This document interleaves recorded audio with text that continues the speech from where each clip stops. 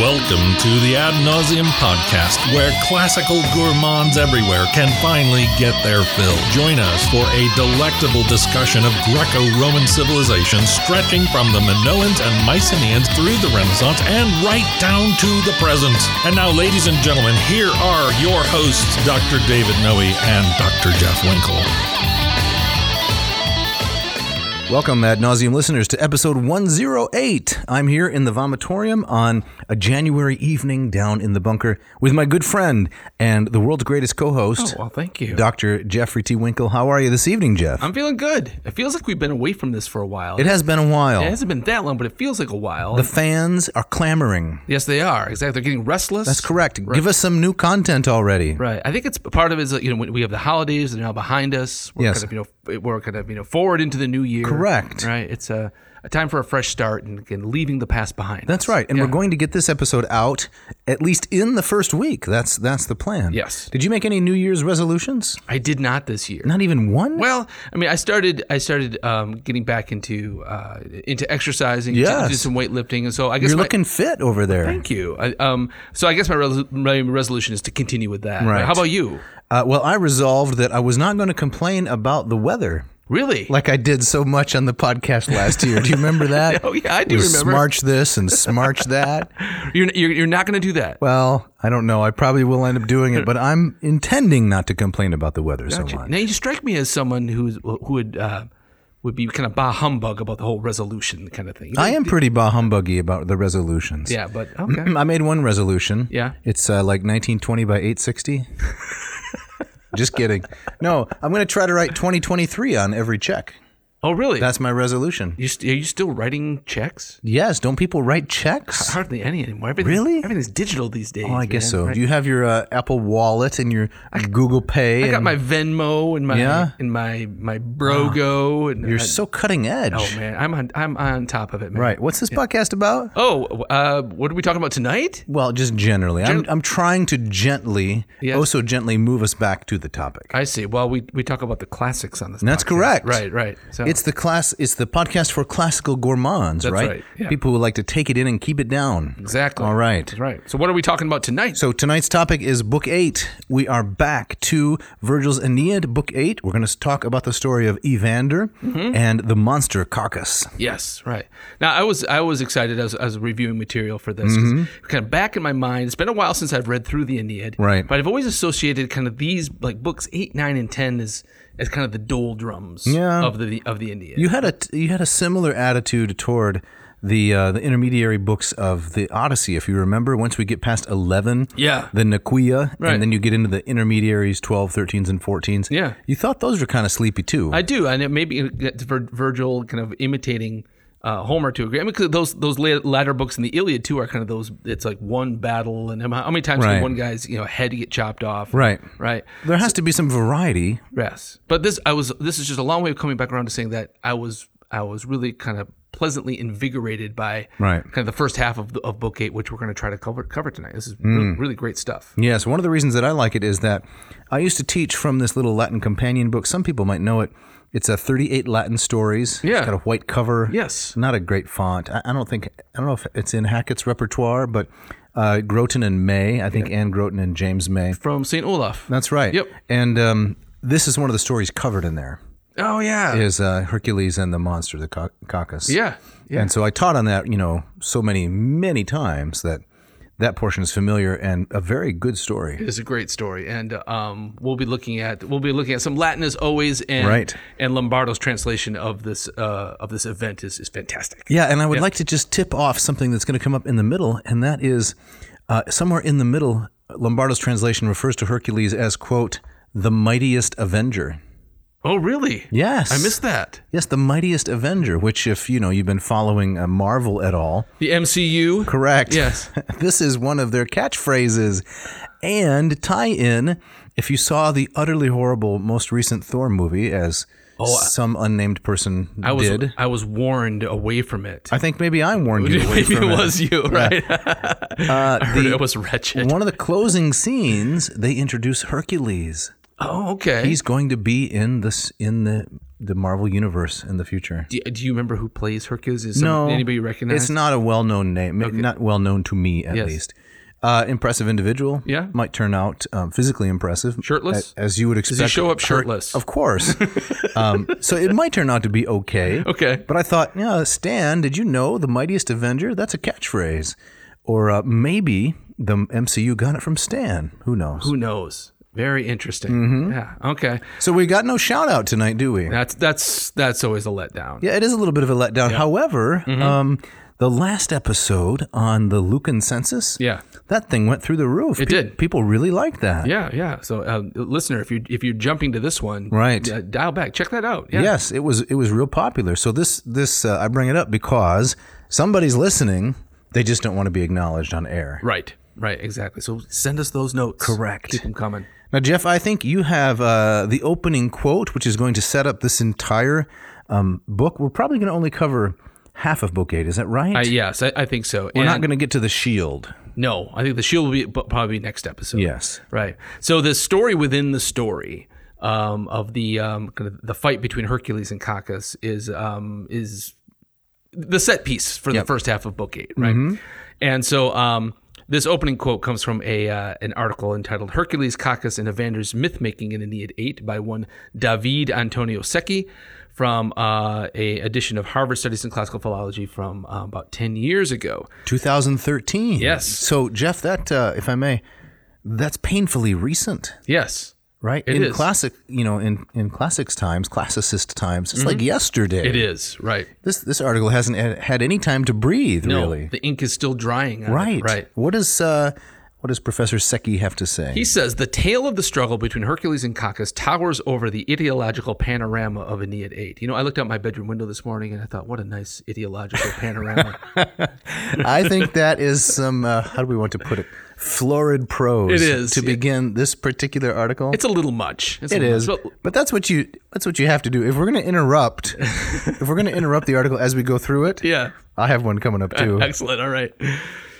Secchi continues, but such a complex weave of ideological and mythological motives is not without drawbacks. Let me pause you there. Yes. Complex weave.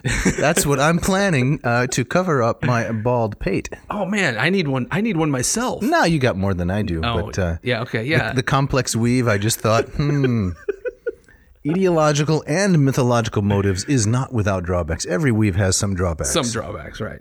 On a close inspection, Evander's tale turns out to contain a number of inconsistencies that go well beyond the complexity and magnitude of Virgil's ideological, encomiastic, and mythological effort. See, now, if we can just pause again, I don't know Mr. Secchi. It was published by the Harvard Studies in Classical Philology, so we can assume the bar was pretty high. Yes. But when I wrote articles in graduate school, my goal was to include as many polysyllables as possible. Was that right? Of course.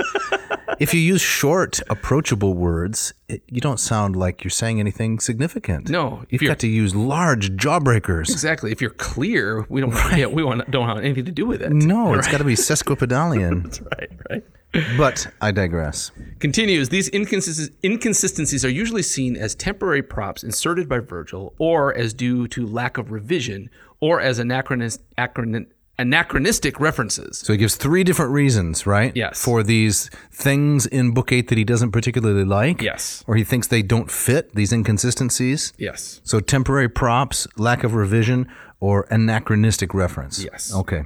Therefore, Evander's reliability as a narrator tends to remain unchallenged. Evander does indeed do a good job in depicting Cacus as a true scourge of the Seven Hills, to the point that Cacus almost emerges as the real focus of Hercules' 10th labor.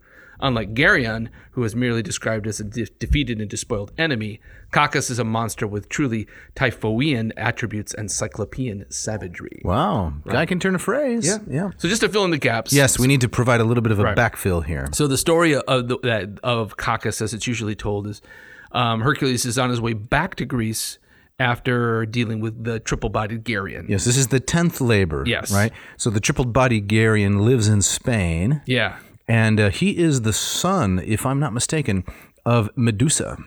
Yes, that's right. When her head was severed, the blood came out and gave birth to Geryon, this guy with three torsos. Mm-hmm. And He shows up in very early Greek vases, and it's a very fascinating story. He's got the four-headed dog, too, right? Right, who I believe is a relative of Cerberus. That's correct. Yep. And so Hercules goes over there and steals his cattle. Yes. And then on the way back, he travels over the Pyrenees, just to keep the geography in mind, over the Pyrenees. So he's heading northeast. He goes across the Alps. He goes down into Italy. Right. And between the 10th and the 11th labor, he has this one with Cacus. Right. Now, just in terms of geography, it's always puzzled me. Like, where's he? He's going back to Greece. He's got to prove this labor to Eurystheus, right? Back in Tiryns.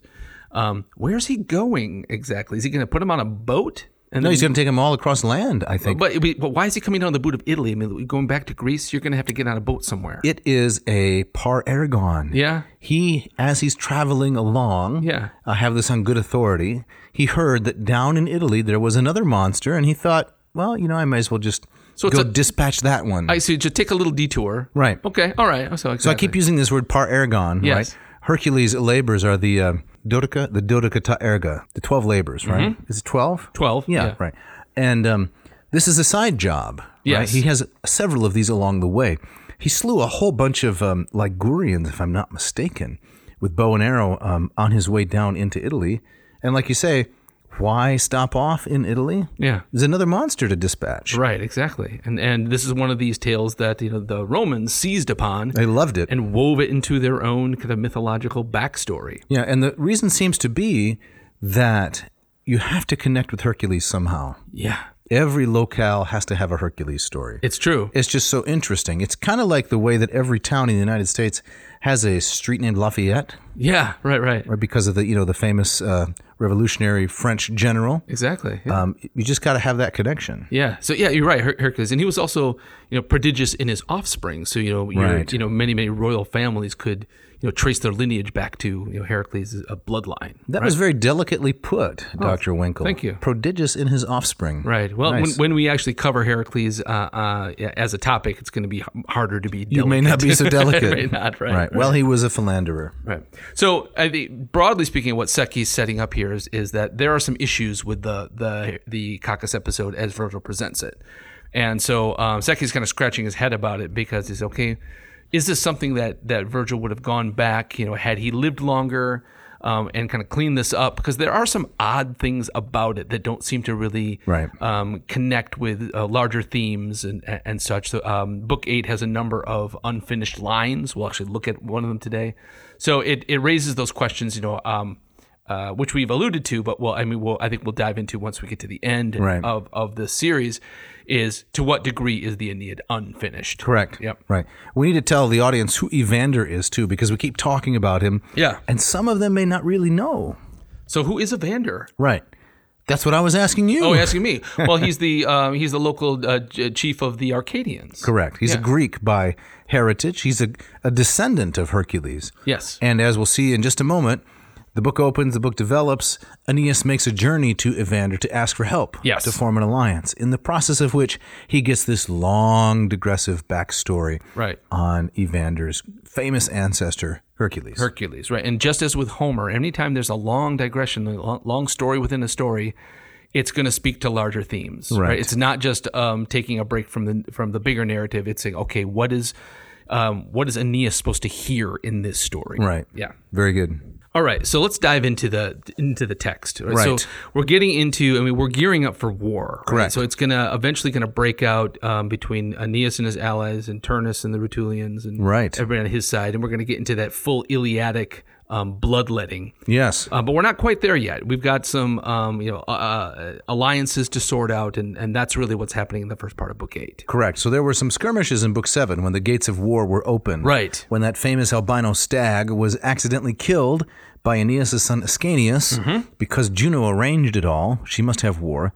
So there were skirmishes and so forth, but the full conflict, like you were saying, hasn't quite begun yet. Right. We're still waiting on that. So we see Aeneas early in this book, a lot like we see him in his very first appearance in the epic. He's tossing and turning. He's worrying. He doesn't know kind of where his fate is leading him. He's kind of on that knife edge of indecision. Right. And so he has this vision where the river god Tiberinus shows up to him. Yes. Yep. The father of the Tiber. Yeah.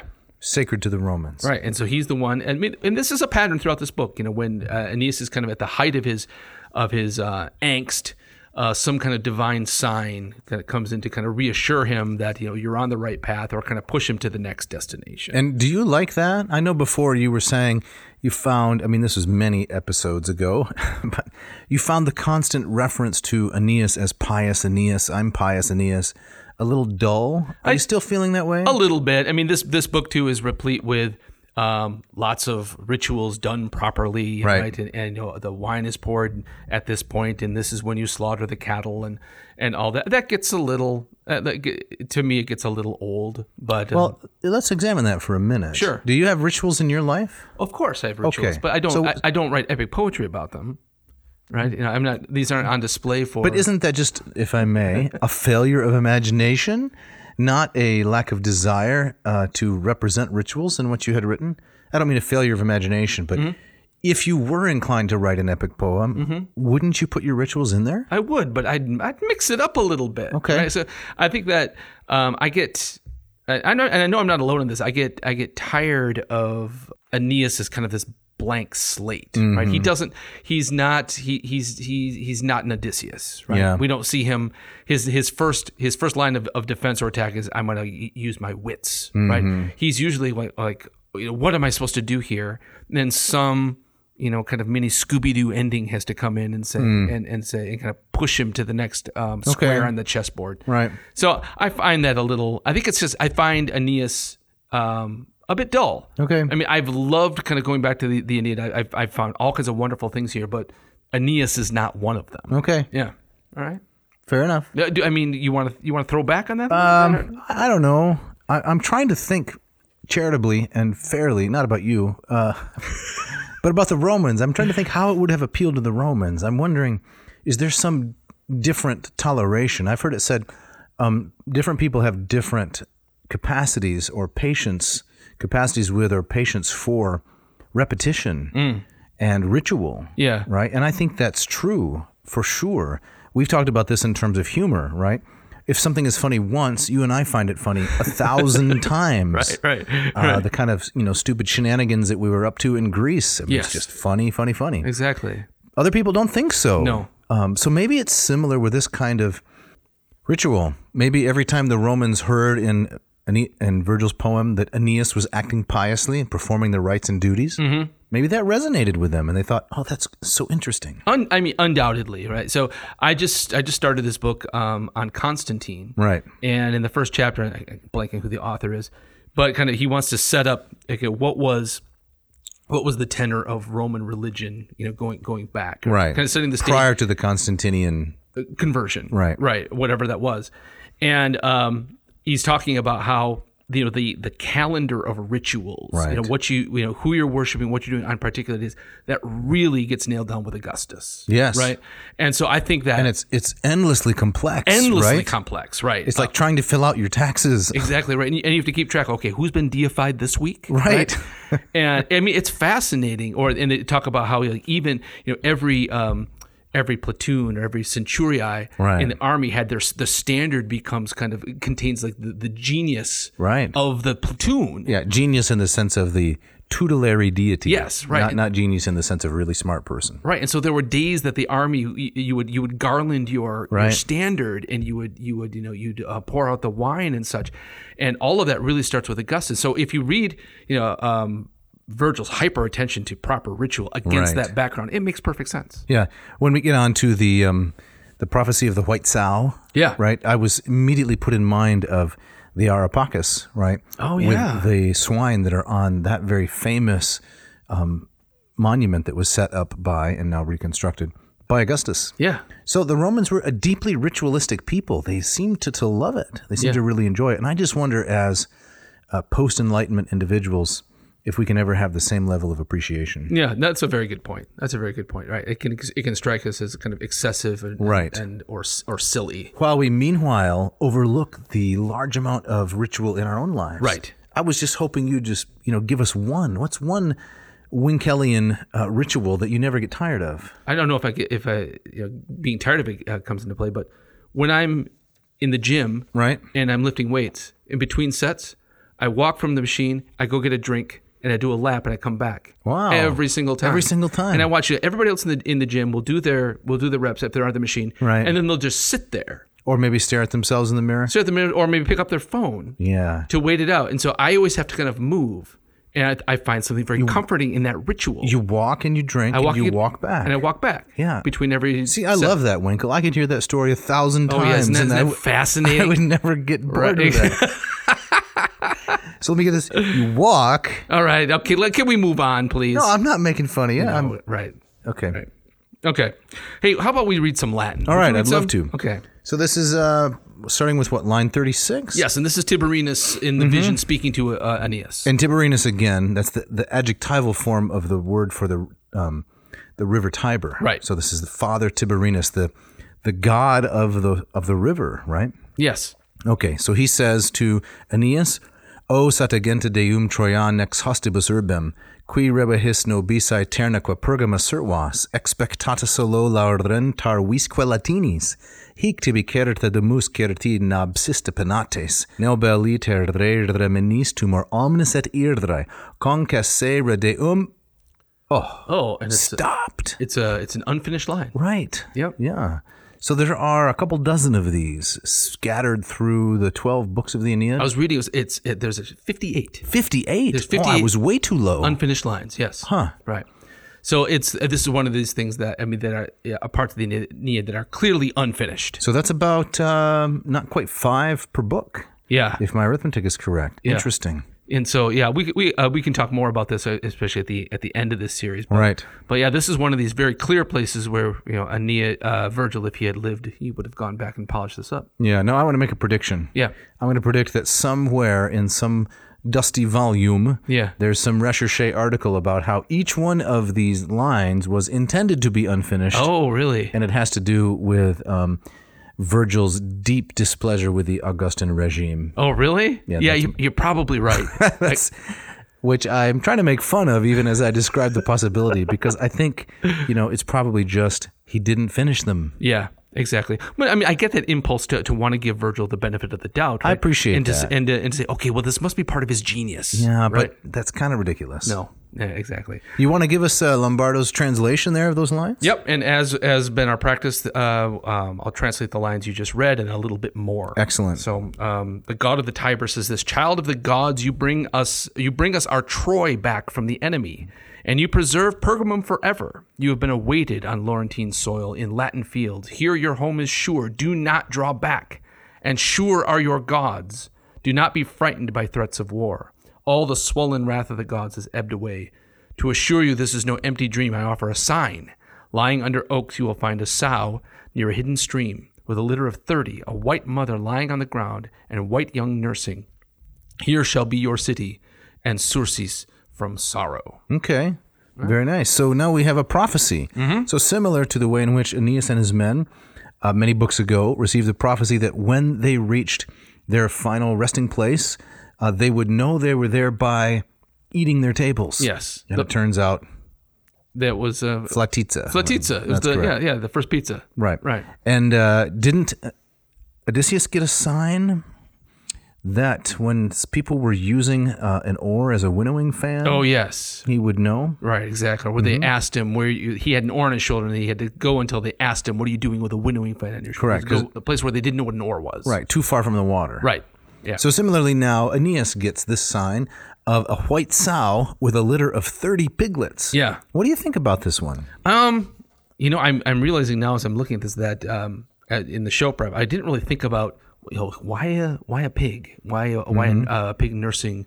I guess it's kind of an Abrahamic type of prophecy. You're going to be the father of many children. Yeah, I don't know. Given the prohibition against the eating of pork in the Old Testament, that may not have been. I was speaking very broadly. Okay. Right. All So, right. so a sow with many young is kind Well, of it's a symbol, a sign of great prosperity. okay.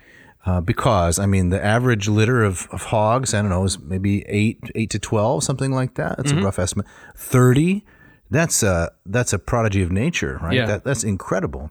And that the sow is white. It's albino, Right. Right. And it's because it's rare. Yeah. yeah. And as you were saying, I mean, the pig was a common animal in ritual sacrifice. Very common. So I'm sure it certainly has echoes of that as well. Right. That's a lot of bacon, let me just say. A lot of bacon. It reminded me of a similar kind of story when Cadmus is looking for his sister, and he goes Europa, and he goes to Delphi, and Apollo basically tells him, "You're not going to find your sister, but you got a different path of destiny. You leave here," and says, and find a cow with strange markings, follow it until it rests, and then that's where you're going to find your city. Yeah, Thebes, as it turned out. Yes, and so it seems a very similar kind of vibe here. You look for something kind of gentle and common in nature to signal your path. I think the commonality is the important part. So something we've all experienced, I mean, I say all, but in the time, the agricultural setting, the rural setting, they knew what a sow and piglets was. So something that's common in that sense, but it's extraordinary in the specific instance. Right. That it's white and it has a litter of 30 piglets. Right. No one had ever seen anything like that. So it stands out. It does. And I think there's kind of the element too is that things that are so common in nature, but if you know how to look at them, right? Even something like for the Romans will look at birds flying, right? And so just something as common that you see every day, birds flying in the sky. But if you know how to look at them, they can give you a glimpse into the future. Here. Now here, of course, we have a god telling Aeneas exactly what it is. But it is something that, if you look at nature in a particular kind of way, you can see the divine. That's brilliant. Yeah. That's exactly right. So you have to know how to peel back appearances and see the deeper meaning hidden in everyday events. Right. Yeah.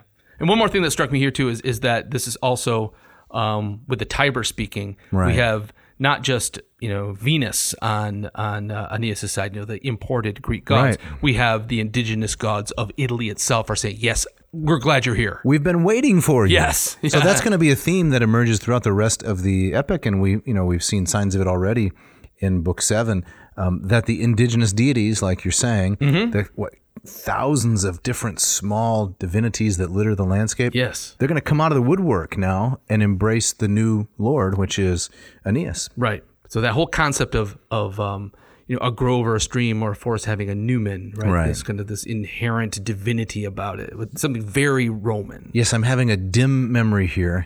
Of back to an episode, What's a Motto with You? About the state mottos, part 1. I think the word numen is in the motto of Colorado, if I'm not mistaken. Yeah, I think you're right. Something else ridiculous. It's just a dim memory. Yes, no, you're right. And I'm kind of half grasping it too, right? Yeah. I'm trying to drive people back to listen to that.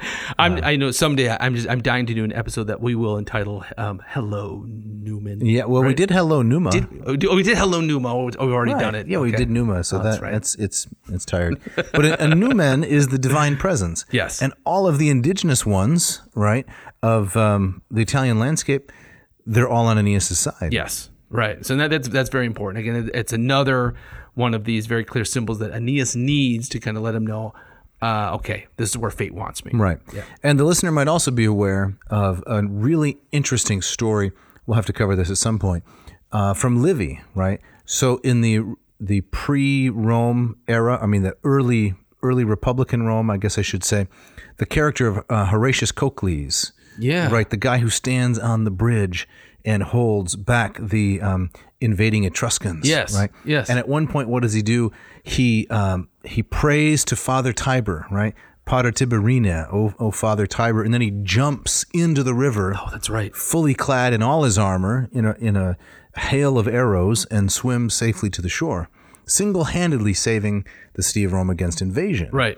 So I think that well illustrates how important the Tiber River was to the whole civilization. Yeah. It was very meaningful then that this god appears to Aeneas and says, welcome home. Exactly. So Tiberinus tells him, you've got to go find these Arcadians. Right. And so Aeneas and his men make their way down the river. Tiber kind of carries them along, almost like a Disney World ride. Yes. The description is about how calm and placid the water is as they row. Yeah. It's just a nice comfy journey. And they find the Acadians there, and they find them as kind of this rustic group of people that live very close to nature. They have no fancy buildings, just kind of these mud huts. And so they're electric cars. Everything is kerosene powered. Right. And Arcadia So the land of Arcadia is this place in kind of the central part of the Peloponnese. This is confusing, right? Yes. This confused me for some time when I was a younger classicist. Reading about Arcadia here in Book 8 of the Aeneid, and I was thinking, but there's another Arcadia in Greece. Yes. The one that you're talking about. Can you sort that out for us? Yeah, and we've driven through there. Yes, we have. When you're like with a groups of students, you rarely stop in Arcadia. No, because you're going from west to east, from Olympia, trying to get to Nafplio. Right. That's typically what we've done. Right, and it's still, to this day, Arcadia it's very mountainous. It's full of olive groves. Largely uninhabited. Low population. Right. Now, if you go a little bit south of there, as I accidentally did once, I think it was 2014, you'll be stuck for a long time. Where were you stuck? Well, I was going from Olympia to Nafplio, but I decided not to take the more northerly road, which hugs the coast a little bit. Yes. And ends up in the direction of Corinth. Right. I decided let's go south a little bit through Arcadia, and it's just so mountainous. There's endless winding serpentine switchbacks. Right. You just can't. It turned out fine, but it's not a short trip. No, exactly. For the very reason you're describing. Right. Idyllic, rugged landscape. Right. And so it's associated with the Hermes was believed to have been born there. Mm-hmm. And, Hermes has these aspects of his godhood as a kind of a god of shepherds. Right. A god of liminal places. Oh, boy. Right. Wasn't Pan there as well? Pan as well. So it's very kind of God-haunted and eerie and mystical, and very natural. Yeah, and the Temple of Apollo at Bassae is there, if I'm not mistaken. Oh yeah, exactly. Which is, I've never seen it. The temple under the big tent. That's right. I stopped there once. You've been there? Yes. Yeah, I haven't seen it. I really want to see it. It's got the first Corinthian column, if I'm not mistaken. That's right. Is in that particular temple. Yeah. It's a wild place. It is a wild place. Yep. And so, but that's not the Arcadia that we're dealing with here in Aeneid Book 8. No, but the fact that they are described as Arcadians, I think a lot of that, that kind of the aspect of being very close to nature, being very simple, not having, the civilization of walls and architecture, it's all connected together. So it's kind of borrowing. By calling it Arcadia, you're kind of borrowing all of the mystique of the original one? I think so, right. And so this reminded me of in Virgil's Eclogues, right. in Eclogue 5, yes, he talks about Arcadia, the Greek Arcadia. Yes. And I just want to read a little bit of, and it's from Wikipedia. Oh, that's okay. Yeah. But the Wikipedia entry about Virgil's 5th Eclogue says, in Eclogue 5, the shepherds Menalcas and Mopsus mourn their deceased companion Daphnis by promising to praise Daphnis to the stars. Yes, to the stars, raise Daphnis. Menalcas and Mopsus praised Daphnis out of compassion, but also out of obligation. Daphnis willed that his fellow shepherds memorialize him by making him a mound and adding above the mound a song. Daphnis am I in woodland, hence known far as the stars. Not only are Daphnis' survivors concerned with solidifying and internalizing his poetic reputation, but the dead shepherd poet himself is involved in the self-promotion from beyond the grave through the ages of his will. So these shepherd poets are memorializing. They set up a tomb for their dead friend and kind of trying to find immortality for him. And what I found interesting about this is it's from that episode comes this phrase which becomes popular in the 17th century, right, of et in Arcadia ego. Right. So even I am in Arcadia. And, right. And most people take the I referring to death. Okay. So like even in this idyllic perfection, death arises. And there's a number of paintings from the 17th century that kind of use it. It's kind of a callback to a Roman memento mori. It's right. like, even in the midst of heaven, death is still there. Got it. Right, so that tag comes from Eclogue 5. It does, okay. Right. And so I wondered if if Virgil had that in mind when he introduced these Arcadians as kind of, yes, idyllic, they're on Aeneas' side, they're kind of natural allies. The fact that they're close to nature makes them pure in some sense, but also there's kind of this whisper of there's also going to be death involved here. So yeah. I mean, in Book 8, we see this again, that anxiety about the Roman project. This is a great destiny, but it's going to be bloody. Yeah. So I wonder if that even I, death, am in Arcadia is also Virgil's meant to be kind of whispering that to us in this episode. Yeah. Possibly. Interesting. Quite plausible. But speaking of anxiety about the Roman project, yes, it's time for the ads. All right.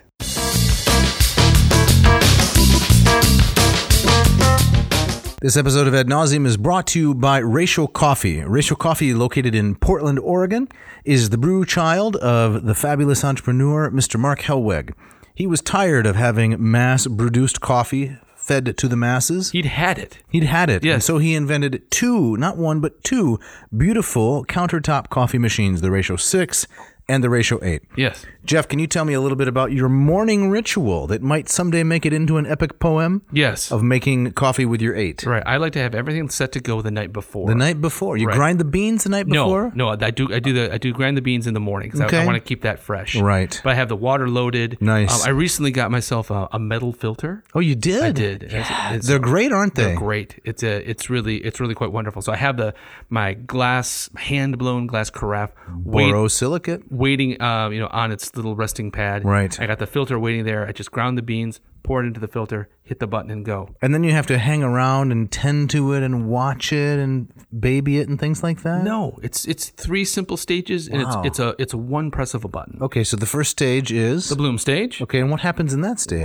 That's where all the off gassing happens. Okay. Yes, exactly. So the hot water comes down into the cone? Yep. And what happens to those grinds, those grounds? Those grounds, I mean, they soak up the. Was it 200 degrees? Yes, Water that's coming some hot water. out of the Fibonacci head. That's right. And it comes down, drips through the filter into my glass carafe, and probably within 6 minutes, Right. I got a perfectly brewed pot of coffee. Didn't you skip a couple stages? You've got the brew stage, Well, after the bloom you all got- the carbon dioxide floats away floats into away. the biosphere. right? And then you got the brew stage, Right. which is where the water's going through the grind. So the little LED light moves over. Yep. Right. And then the last stage is it's ready. It's ready. That's it. And you remove it, and it's difficult to pour, right? No, it's the aesthetic of the pour. It's something Sublime. sublime. Okay. It's wonderful. And a Right. delicious cup of coffee. Every time. Yeah, I visited some friend's house. Oh, this was maybe in November. Oh, I don't know. I don't like where this is going.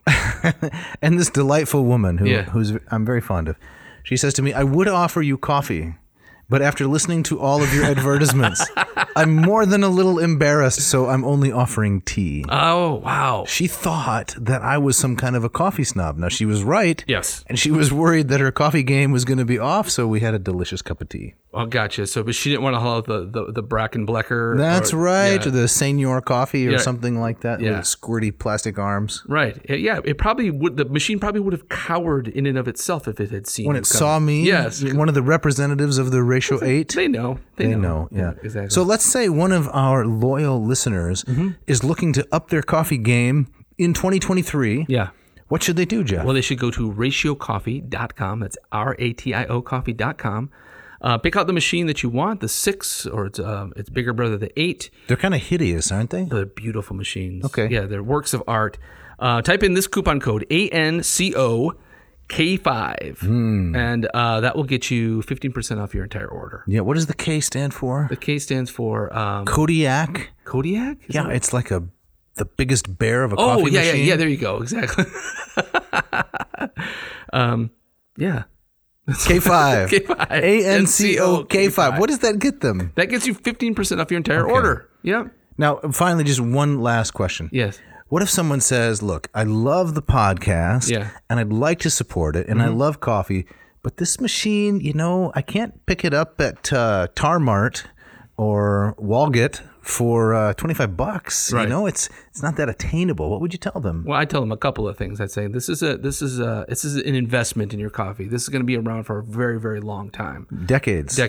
right? And frankly, friends don't let friends drink brackish tang. That's a brilliant statement. Someone should put that on a mug. Would be perfect. What for was a that mug. again? That would be friends don't let friends drink brackish tang. I love it. Check it out. This episode of Ad Nauseam is also brought to you by Hackett Publishing. Dave, it's the beginning of a new semester for me. Yes. At my college. Yes, your And Ivy Walled institution. yes, and I always like to get a couple of Hackett published texts into my classrooms. Excellent. Yep.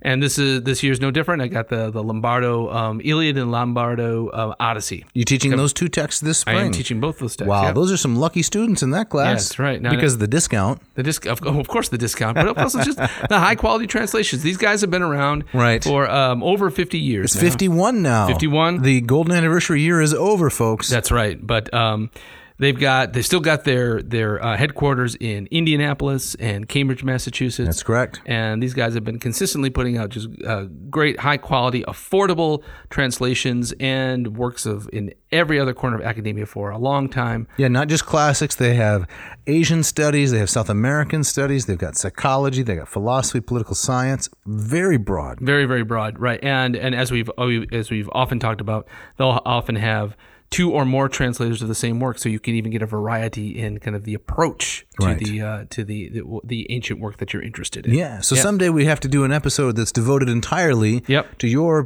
dissertation, which is Apuleius. Yes. And the Metamorphoses. Mm-hmm. And, maybe do something on one of my special authors in grad school, which was Plato. We haven't really talked about Plato much at all. Yeah. I wonder if Hackett has resources on Apuleius and Plato. I believe they have. Of course. Of course they do. Right. Right. So, listeners, go to hackettpublishing.com, HACKETT publishing.com. Scroll through their incredible catalog. Find the books that you want. Type in this coupon code, AN2023, because it's the new year. And Dave, what will that get them? It will get them 20% off their entire order. And Well, that's a fifth, if I'm not mistaken. that is, yes. Yeah. And free shipping. Free shipping. You don't want to miss that. Check it out.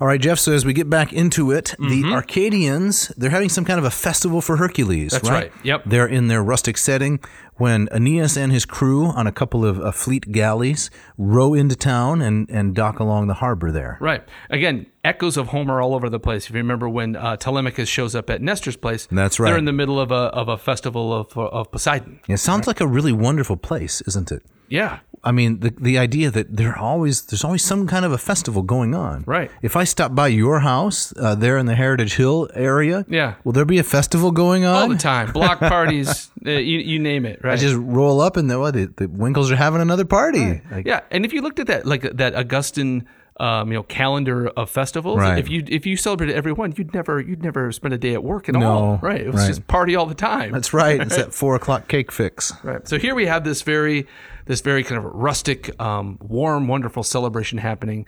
Evander's son Pallas. Yes.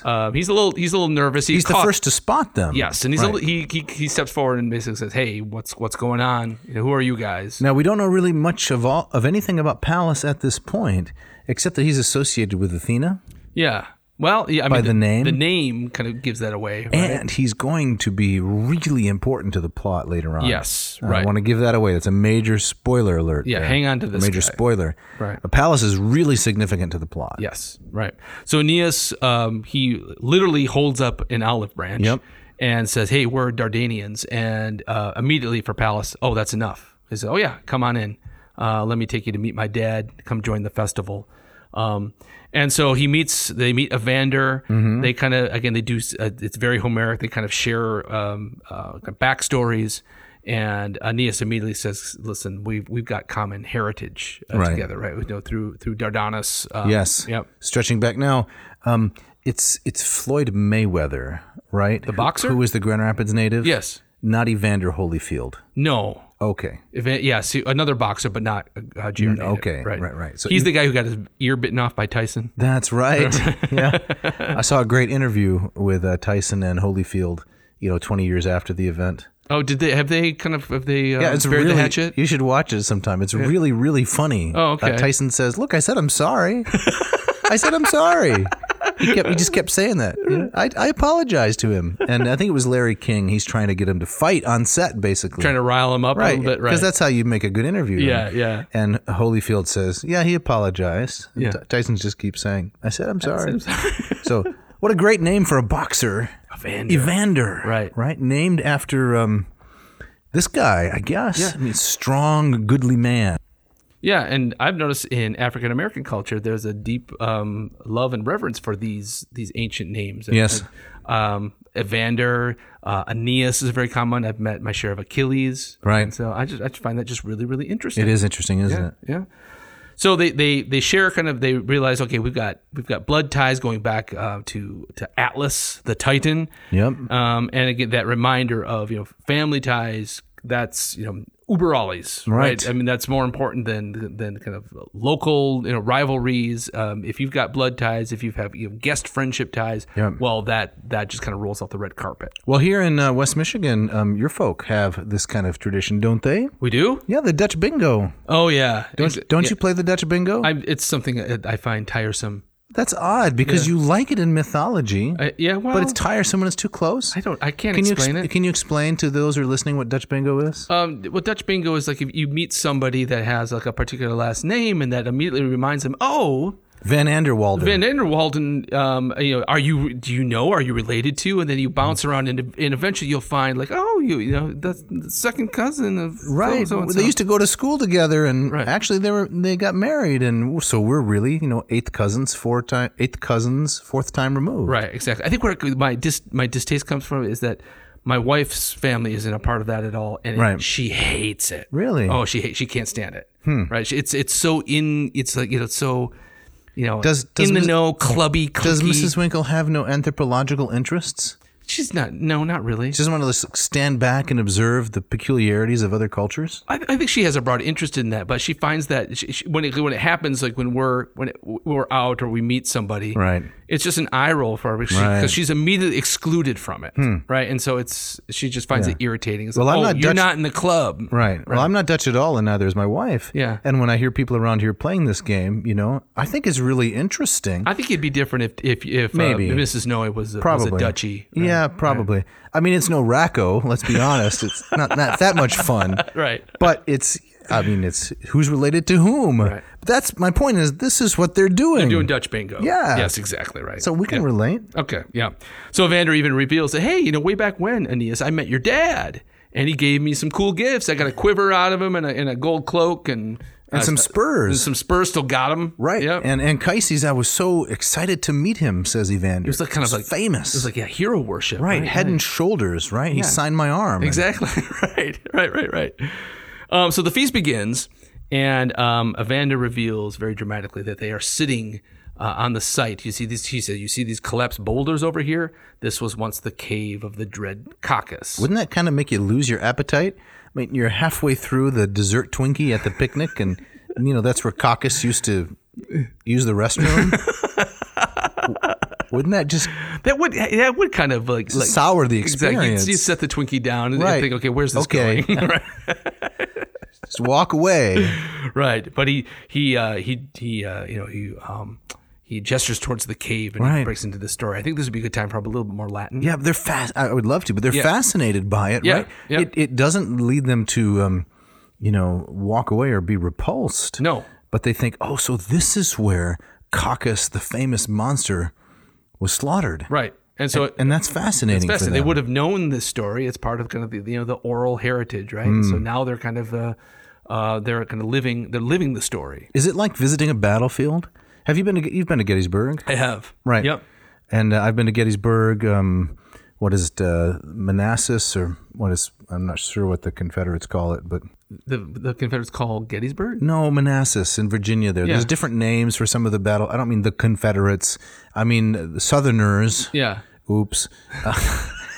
They have different names for some of these battlefields. Oh, okay, gotcha. Yeah. Is this like visiting a battlefield? I think so. I mean, I love that kind of stuff. Or it's even, to me, it's like, I think a better corollary would be visiting a place where your favorite movie was shot. Like, you can kind of you kind of relive the narrative. But I think the battlefield, you can kind of see where the whole thing went down. Do you think I just alienated a large portion of our Southern audience? By calling them Confederates? I didn't really call them Confederates. No, you didn't. Okay. You're fine, yeah. Do you remember when we were in Perugia? I do. And it was cold and dreary. And we walked by this abandoned ramshackle spot, and you said that's the place where the Amanda Knox. The Amanda Knox kind of murder thing happened, yeah. Correct. So is that like Cacus? I think so. It's got kind of an eerie quality. It's a bit salacious. Right. A bit. So, yeah, who wouldn't get sucked in by that? It's like, you flip on, ID and, a true crime show. Right. So it's got that quality to it. Okay. Yeah. You want me to read it in that tone of voice? Like, what is it, Keith Morrison? Oh, would you No. Line 193. Here we go. Hic spelunca fuit wasto sumota erdrecasu. Sem momanis kaki facies quam dir tenebat. So listen a casam erdrari isem perque recenti. Caeda tepe batumus forabus quad fixa superbis, ordra virdrum tristipendebant pallida tabo, huic monstro vulcanus erat pater ilias atros, ordra vomains ignis magna se mole forebat. Very nice. Thank you. We've talked a lot about stuff that we don't like and that we get sick of in this Right. episode. I never get sick of that. Oh, I love thanks. I love your readings. Oh, I love the line 199 here. It's got a ad nauseum reference, right? Vomains. Vomains, He's right. belching forth from his mouth. He's belching forth fire. Right. So I thought it'd be worth reading the scene more or less in full Okay. in Lombardo's translation. Maybe let's go Back and forth a little back bit? and forth. Yeah, bullet how about point. you start? All right. So we're going to Evander- wear costumes also? Oh, that'd be nice. Okay. I wasn't planning ahead. Evander says, there once was a cave here, its depths never fathomed by sunlight, the lair of a half-human monster, an ogre named Cacus. The ground there always smoked with fresh blood, and nailed to the door hung human heads moldering in decay. Oh, that's awful. This is awful. It's foul. The monster's father was Vulcan. It was his black fires Cacus belched as he moved his hulking form. Time at last answered our prayers in the person of a god, the mightiest avenger. There's the line. There he is, Hercules, glorifying in the slaughter of Geryon and driving that triform ghoul's huge bulls in triumph, filling the Tiber's valley with cattle. Cacus, whose fiendish mind could leave no crime undared or trick untried, rustled 4 superb bulls from the corral and as many equally outstanding heifers. He dragged these cattle by their tails to his cave so no one could track them back to him. That's a clever trick, right? Tracks are moving backward into the cave? Right. Okay. Then he hid the animals in the rocky gloom. No one searching could find any telltale marks leading to that cave. Amphitrion's son, that's Hercules, meanwhile, was moving the well-fed herds out of their pens, rounding them up for the trail. The cattle lowed as they headed out, and the woods and hills were filled with their bellowing until the echoes began to die away. And then one heifer lowed in response from the depths of the cave, undoing Cacus. So Hercules, he's ready to go. Right. But he hears... He hasn't noticed Right. the bulls are gone. Right. Exactly. And so he's ready. He's going. And I guess what's behind this is that if Hercules doesn't bring all the cattle, he doesn't get credit for the labor. Well, I think it's possibly that. I think he also just doesn't like his property taken. That's right. I think that's the main thing. Okay. Even property, we're going to talk about this in a minute, even property that he himself has stolen is not to be taken by someone else. Yeah. Right. I got you. Right. I'm just trying to imagine driving all of these cattle from Spain to Greece. What a pain. Yeah. Have you driven cattle on shorter distances? No, I've seen movies about it, though. Okay. Right. So it looks like This is Hercules. tremendous pain, right? This And is whenever you Hercules. see it in westerns, you got at least like 12 cowboys on horses. You got horses. Right. Hercules doesn't need a horse. No, he's doing it all on his own, right? Because Hercules can do these things Okay. because he's the mightiest avenger. Right. All right, carrying on. The wrath of Hercules flared with black bile. He seized his weapons, his heavy knotted club, and ran straight up the slope like the mountain wind. It was then we first saw Cacus afraid, eyes shifting with terror. He flew to his cave faster than the east wind. Fear lent wings to his feet. He shut himself in and broke the chains that held the giant rock suspended in iron by his father's craft. So can you explain, Jeff, what is that? What is That part. He broke the chains that held the giant rock suspended in iron by his father's craft. Is this some kind of a trap door? or it's some kind of like the chains are holding the rock in front of the entrance. And when you break the it chains, blocks it. the rock falls down, and now Hercules can't get in. Right. Okay. Right. The rock dropped down, blocking the entrance at just the moment when Hercules arrived. Raging mad, he scanned every approach, looking around and gnashing his teeth. 3 times he traversed the Aventine Mount. 3 times he tried the rock-solid entrance. 3 times he sank down in the valley, exhausted. And the Aventine, that's one of Rome's 7 hills. It is. Yep. It's one of the slopes that overlooks where the Circus Maximus was. We've been there, haven't we? We have. Up on top is the Palace of Livia, right? Right. And right next to her palace is that of Augustus. Yes. Yep. Cacus was caught in the unexpected daylight. I like that, right? He pulls off the top of the mountain, Hercules does, right? Yes. Penned in by rock walls, Cacus howled eerily as Hercules rained down upon him everything he could throw. Weapons, branches, empty milk jugs. No, I just made that up. Colossal millstones. Man. Cornered, Cacus did the only thing he could, belching out clouds of smoke, an amazing display. That's got to be Mirabile Wisu. Yeah. Is that really, I'm interrupting the flow here, but Yeah. is that really an effective defense? Just belching out clouds of smoke. Right. So Hercules is dropping everything in the kitchen sink on you from high above, and the top of the mountain, its cone has been broken off. Right. While he's raining down blows upon your back, Yeah. what do? You belch out smoke? I don't think Cacus, he didn't think this through, or he had no idea whose cattle he was stealing. That's correct. Right. They okay. just looked like 4 bulls. I'll take them. I'll take 'em. No. That enshrouded his subterranean home in blinding smog shot through with dark flames. Undeterred, Hercules hurled himself into the inferno where the huge cave was choked with roiling smoke. He found Cacus there spewing forth his fiery vapors in vain. Hercules gripped him in a knotted hold and squeezed until Cacus's eyes bulged out and his throat was drained of blood. Then, with hardly a pause, he tore off the doors and the den was laid bare. The stolen oxen, a theft Cacus had denied, were exposed to the sky and the gruesome carcass was dragged out by the feet. All right. And so That's the end of that guy. that's the end of that guy. And the Arcadians tell this story as like, he was our rescuer. Right? And now that Cacus is gone, we can breathe, we can live. Well, there were those moldering human heads on pikes outside his door. That's got to be pretty frightening. Terrifying, right? Yeah, and the name Cacus, right, is just the Greek kakos, Right. meaning bad guy. Bad guy. Evil. He's evil incarnate is the idea. Right. Now, one of the critiques of this passage, or the head scratchers about this passage, where Evander says, "It was then we first saw Cacus afraid, eyes shifting with terror." How do we read that? Like, Evander was an eyewitness to this? That is such a petty criticism. Okay, and so Evander's claiming to be living at the same time as No, Hercules? it's like when you say, they say, right? Yeah. They say, you don't have anyone particular in mind. Like, who's they? Right. Right. That's such a petty rejoinder. What you're really saying is, it is conventional wisdom that. Yeah. So what Evander obviously means is, that is the first time that anyone saw a Cacus, etc. And it's based on the later description of seeing the dead corpse. Is that really a criticism? In Secchi's article, further on the article, he talks about this maybe would have been something that Virgil, had he gone back, he would have smoothed it out. No, I don't think so. No, yeah. That seems so absurd. I didn't know it was Secchi when I called it petty. I don't want to do that, but Yeah. how does it strike you? I don't think it's a very strong argument. It's when I read his article and I saw this and I thought, It's poetry. that's right. We still will tell stories like that. Do you know the song by Mr. Kyrie Eleison? Of course. Right. So there's a line in there, somewhere between the soul and Soft machine. soft machine. Yeah. The soft machine is the body, right? Isn't that what that means in that line?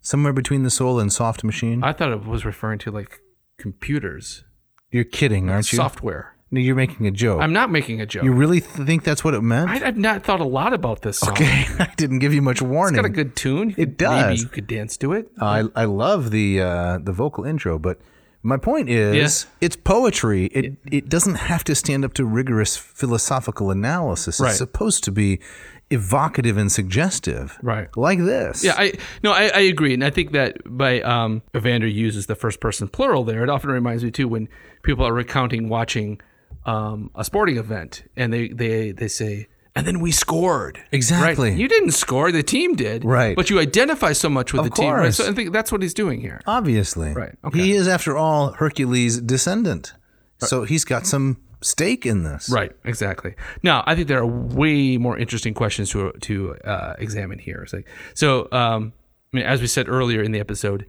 we have this long digression. It's got to mean something. Okay. Okay. So what is the purpose of this story here? What is the purpose of this story told? So that it's going into Aeneas's ears. What's the lesson? If we're playing like the game in the Odyssey with like the Aphrodite and Ares story. Right. It's for Odysseus kind of watch out, has your wife been faithful? Hephaestus kind of stands in for Odysseus. He's clever in a certain kind of way. So if we play that game, who is Aeneas in this story? Right. How do we read it? I find that stuff very, very interesting. Okay, before we go to that, Yes. can we have a little bit of a travelogue, a little bit of a digression? Let's do this. Yes. My favorite city, probably my favorite city in Italy, like many people, is Florence. Yes. And how many times have you been to Florence? You probably lost count. But Many, many times. yes. Yeah. So right outside the Accademia, right, where the statue of Michelangelo's David is now housed. It used to be in the piazza itself, is a very gorgeous sculpture group by Baccio Bandinelli. Yeah. So it'd be Hercules and Cacus. Yes. And Cacus is he's like down on his knees. He's crouching. And Hercules has him like by the hair. Yes, with his left hand grasping his hair, and in his right hand is the knurled club, Right. with which he's going to beat him senseless Yes. and eventually dispatch him. Yes. So this was sculpted sometime between 1525 and 1534. Height of the Renaissance. Right, and Yeah. it was intended to stand next to Michelangelo's David in the same style. And Hercules, his brow is furrowed. He's gazing off into the distance. It looks like the dispatching of Cacus is completely an afterthought. He's putting no effort into this particular side job. It's very different than the episode we just read. That's true. Yeah. He put a lot of effort into that. Yes.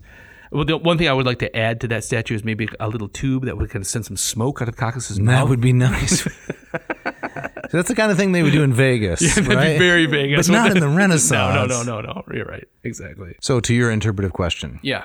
what does Aeneas make of this tale, this digression? Where does he find himself in the story? Is he supposed to learn something from it? Right. Or what are the larger themes presented here? Is it, a classic tale of civilization over savagery? He's the cult hero, right? He's got to tame the wild in order to make it habitable. Right. And, and Heracles' labors in art were often used for that purpose, like on the Temple of Zeus at Olympia. Yes. You have the labors, and it's civilization over savagery. Absolutely. Right? Same as Theseus on the Hephaestion in the Agora. Exactly. Or the Lapis and the Centaurs. Correct. Right. So is it that? For sure it's that.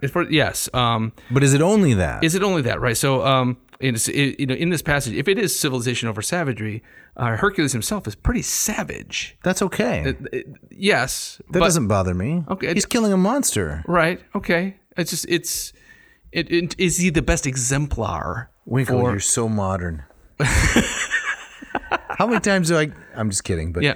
This must come up in the classroom with you. It used to come up with in the classroom for me in classical mythology. The students would say, Hercules is the hero. He's behaving so brutally. Right. And I would say, but he's killing a monster. Yeah. So what's the problem? Okay. Right. Criminals desert like Cacus, who's not even human. He's subhuman, right? Yes. They're supposed to get punished. Okay. They didn't like that. Right. Yeah. I see you, and I feel for my students when they bring that stuff up too. But What do you say? Your point is taken. How do you respond? Well, I mean, I will often kind of say along the lines of what you just said. It's like you're interpreting this through your own modernist lens, right? You expect these heroes to behave the way you expect heroes to behave, right? And you're probably bothered that Hercules didn't recycle. Yeah, exactly. To use your line. That's right.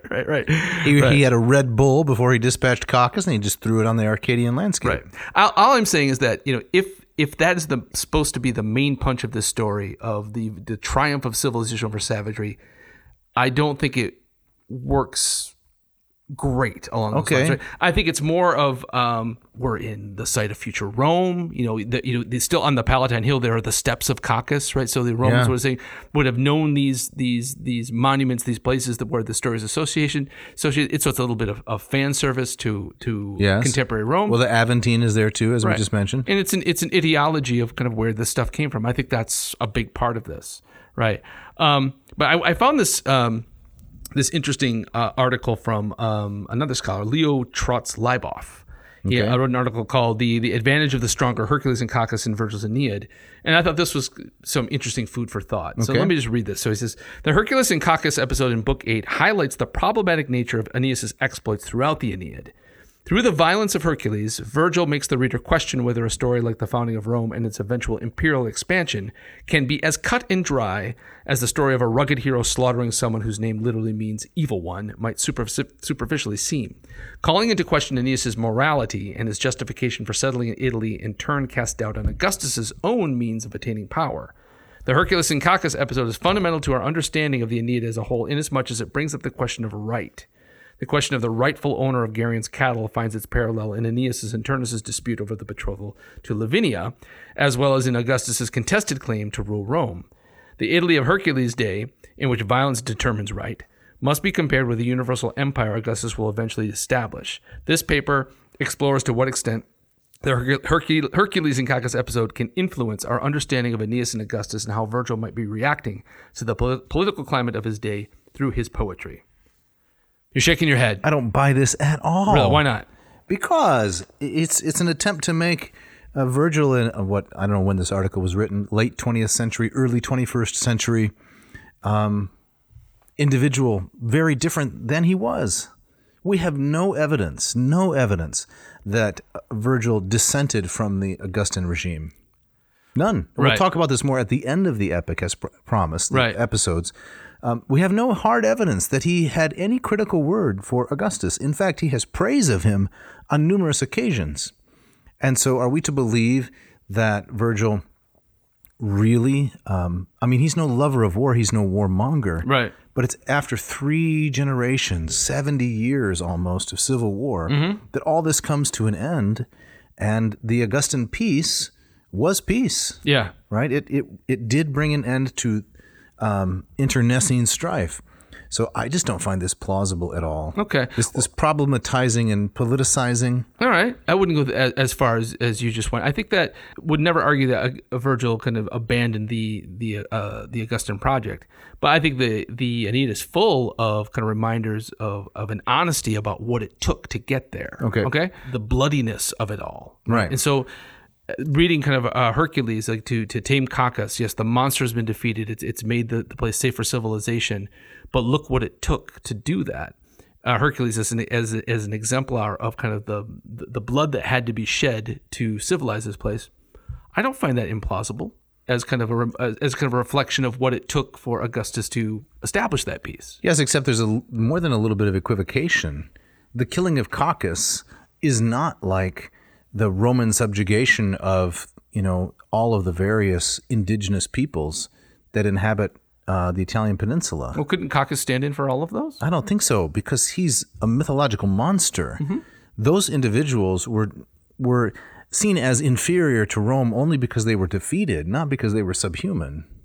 I think that's an important difference. And they were assumed into Roman citizenship, so that within not too long from the time of Virgil, you even have emperors who are coming from places like Spain. Mm-hmm. So I just think Cacus doesn't really fit as a substitute for the subjugated indigenous peoples. So what does it mean? Now, Turnus does. Okay. Right? All right. Turnus maybe, because he's a Rutulian, and he's noble, but Cacus is a subhuman beast.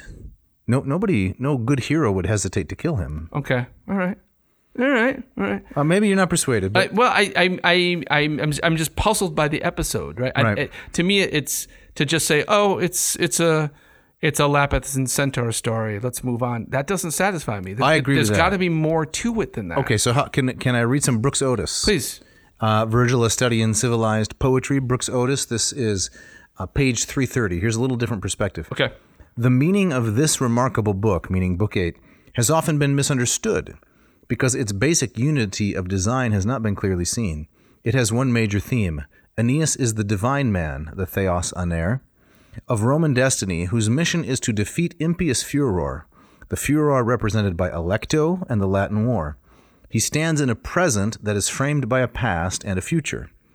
The Arcadian Rome, whose Theos Aner, divine man, was Hercules, and the future Rome, whose Theos Aner, is to be Augustus. All three symbolize the eternally Roman struggle of pietas and humanitas against savage and barbaric violence, against the force represented by Cacus, Mezentius, and Antony. So Cacus and Hercules, I'm not saying this for your benefit, but just for everybody's. Cacus in Hercules' time, Mezentius in Aeneas' time, and Mark Antony in Augustus' time.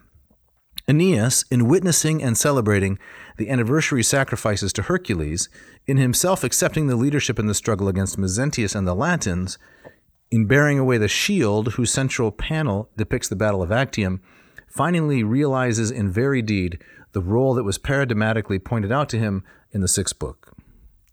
Okay, I like that a lot. Well, I do too, but in fairness to your point, I think this is in some ways just a more exalted way of expressing the notion of a cult hero, of civilization over savagery. Yes, right. But I like the way Otis he drew all those parallels. Right? Yes. You have the connection between kind of the Greek myth, the story we're talking about right now, and Augustus, Right. and finding parallels. I find that very persuasive. Well, I do too. And the one other element I find about it that's very persuasive is that the Romans viewed themselves, no matter what others think, viewed themselves as advancing pietas, care for the gods and care for one's family, and humanitas, civilization, against savage and barbaric violence. Right. Now, we at our remove might say, well, they were imperialists and fascists, maybe in some sense. Yeah.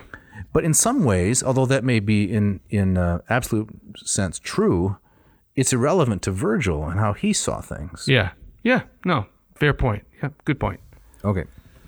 Well, we heard the reference to the shield in there, but that's something we're going to have to cover. It's going to come in the next episode. Because I think we are up against it. Absolutely. Yeah, so it is time for us to get out of here. Mm-hmm. But before we do that, you want to say a little bit about LPSI and, I would like to. The Moss Method? Yeah. So we had a one-day flash sale. It was on Saturday, December 31. Ring out the old year and ring in the new, and got some students signed up. That was very nice. Fantastic. If you want to study Greek with me, you want to go from... neophyte to erudite. Thank you, Jeff. Yes. Go to mossmethod.com and sign up for my program. It's got 40 instructional videos, 40 assignments. It's got 6 quizzes, 2 exams. I mean, that's a lot of material. I think it's an excellent value. It's self-paced, I like to call it, expert, and accessible. So I can help you learn Greek. And if they go to mossmethod.com, they can check out some free videos. Absolutely. Right. And if they sign up for the course, they have direct access to you. Yes, tomorrow at 10 a.m., we're having our weekly office hours. Fantastic. And you sign up for the Zoom call, and you spend an hour a week with me and other great students. So you get to meet Greek. other people doing this. It's a lot of fun. That sounds great. Yep. And if you want to study some Latin, go to latinperdiem.com/LLPSI. This is the program I've developed based on Hans Orberg's Lingua Latina per se illustrata, and I'll teach you to speak some Latin. Fantastic. So, can't miss it. Excellent. All right. We got to thank some people, as always. Thanks to Mishka, our intrepid engineer, who puts us all together in record time. Yes. Every time. Makes us sound better than we deserve. Right. And who's making those great noises on this? Oh, yeah. The intro and outro. That's Mr. Scott Van Zen, the fabulous guitarist. He's playing in Vegas as we speak. I don't think Speaking of Vegas, I don't think there's any smoke coming out of his guitar, except metaphorically. Metaphorical smoke. Yeah, it's a great blues music. And he and Ken Tamplin collaborated on that, and Ken gave us the bumper music for the ads. You can check out their vocal and guitar playing programs at KenTamplinVocalAcademy.com and Scott Van Zen's GuitarSchool.com. Fantastic. Hey, if you want to shout out, and I know you want to shout out, drop us a note. You can write to Dave at adnauseum.com. Don't forget that V.